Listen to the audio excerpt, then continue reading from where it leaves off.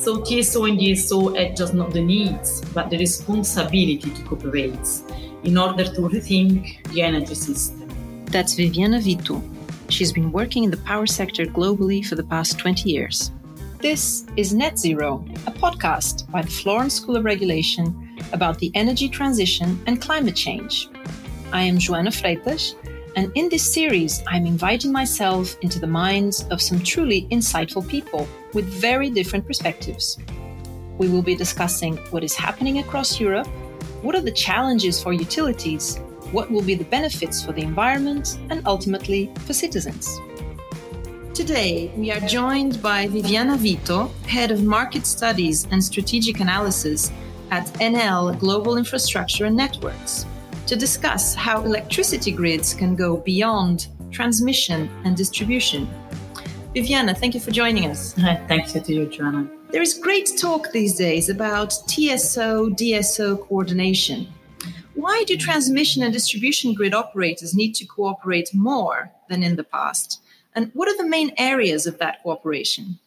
I think that we have been talking about trends and energy transition for a while, and we need to achieve the environmental targets defined in the Paris agreements, the increases of volume for decentralized generation from renewable sources, electrification pushing up demands, also with the new load coming from electric vehicle. All these trends are affecting the electricity sector, but are not just more expected, they are facts. And they are also growing at fast pace. So TSO and DSO are just not the needs, but the responsibility to cooperate in order to rethink the energy system. Direct and profound impacts for the network grids make them both key players, and they are required to help transforming energy system through innovation and digitalization. They have different areas of cooperation, so for sure they need to share relevant information for close to real-time network planning. They need to utilize the available flexibilities from both distribution and transmission network in the optimal way to provide secure, resilient, and cost-effective system. So one of the elements of this coordination that you mentioned is system management. What are the key elements for active system management, and why is it important for enabling the energy transition? Sure, using system management could enhance this coordination. I think that active system management is a key set of strategies and tools performed and used by DSO and TSO both for the cost and efficient and secure management of the system. It involves the use of smart digital grids, operational planning, forecasting processes, and capacity to modulate in different time frames and distinct area, generation and demands. And this has to improve flexibility instruments and tackle the challenges for the system operation.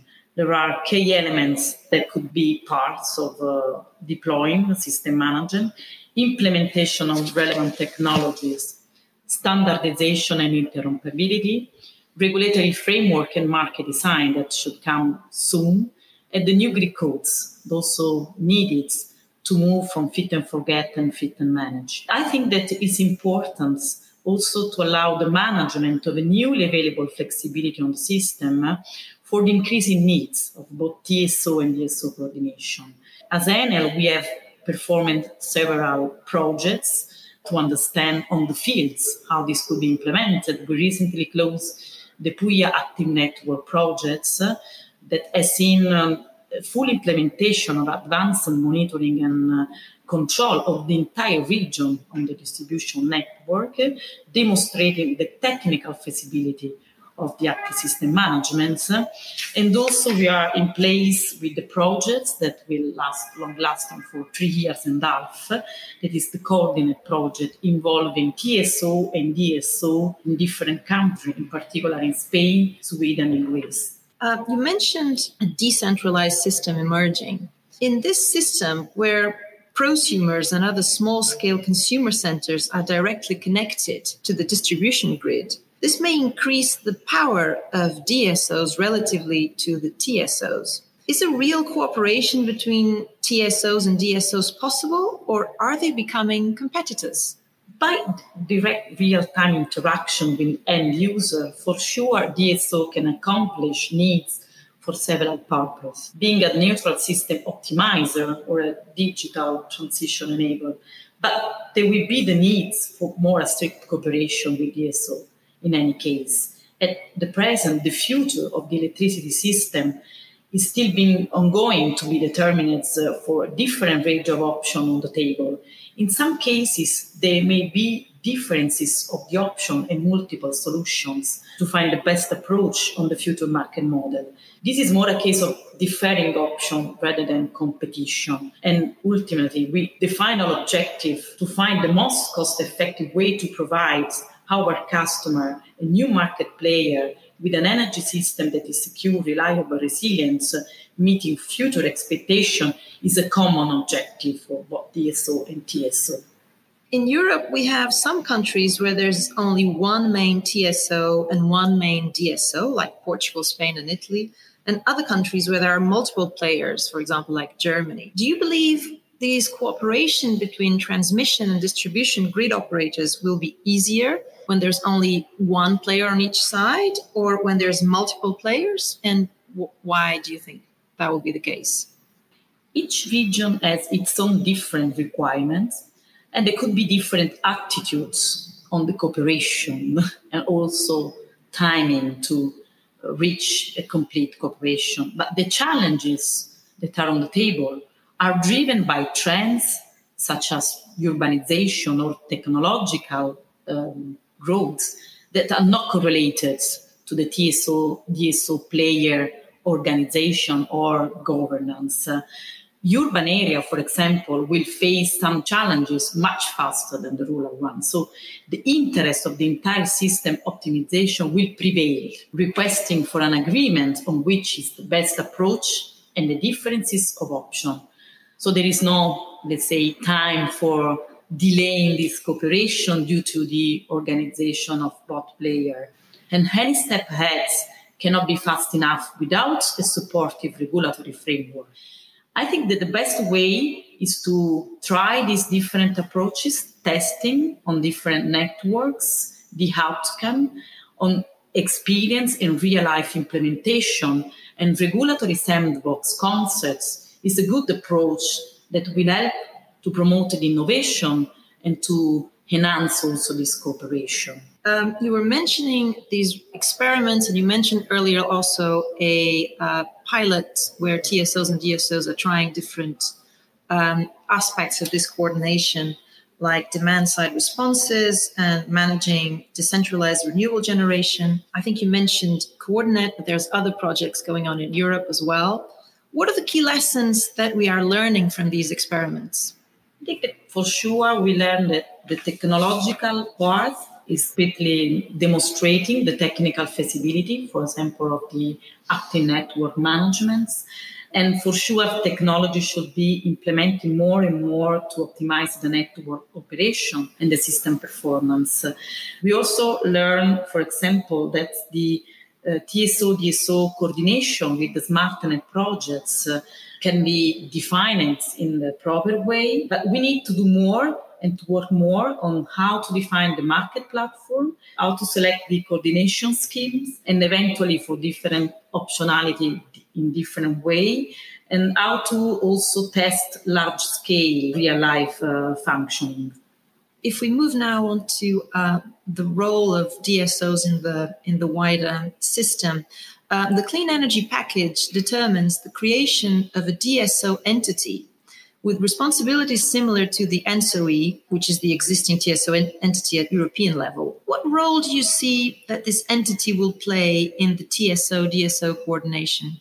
The new EU DSO entity, together with the ENTSO, that has a larger experience in terms of timing and relationship also with the Central European stakeholder, will play an important role to implement this cooperation and identifying the needs for the future system. Also, for example, being supportive on the definition of the regulation and proposal on the network codes. I think that the entity will cover a wide range of tasks.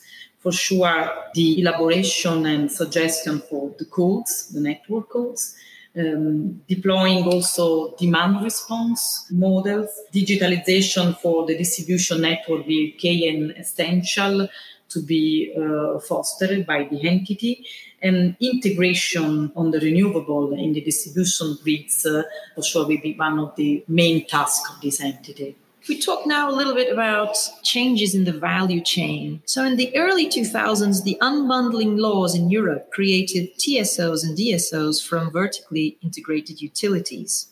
We are now moving towards small-scale, decentralized generation, EV integration, and also the need for greater asset visibility from transmission system operators. How do you see the future of synergies on the value chain? The solution to all this new future system will be very difficult to find. So we need to keep all the options open for the time being. There are these different concepts being tested. As said before, the different projects on large scale, the SmartNet, the Coordinate, the Buoy Active Network are examples, testing different coordination schemes and market design to facilitate the coordination in between TSO and DSO. But because we need to meet the customer expectation and to provide the best solution for them, also for the new customer, like the aggregator or the prosumer and different active behavior of on the grids, together with the highest quality of service and meeting the main and primary roles of the network operator, all this synergy along the value chain will define these new roles and will create different options and solutions. And now, to finish our interview, I would like to ask you some rapid-fire questions that you can answer with just 1 or 2 words or take a wild guess. So, zero carbon Europe by 2050, myth or reality? I would define more like a vision, and is key the role played by the people inside and outside the company. The future of storage, batteries or power to gas? Most probably batteries are expected to play a more important role. What year will see the last internal combustion engine vehicle sold in Europe? Last, I don't know, to be honest, but for sure in 2040, the internal combustion engine sales will be reduced, so more than 60%.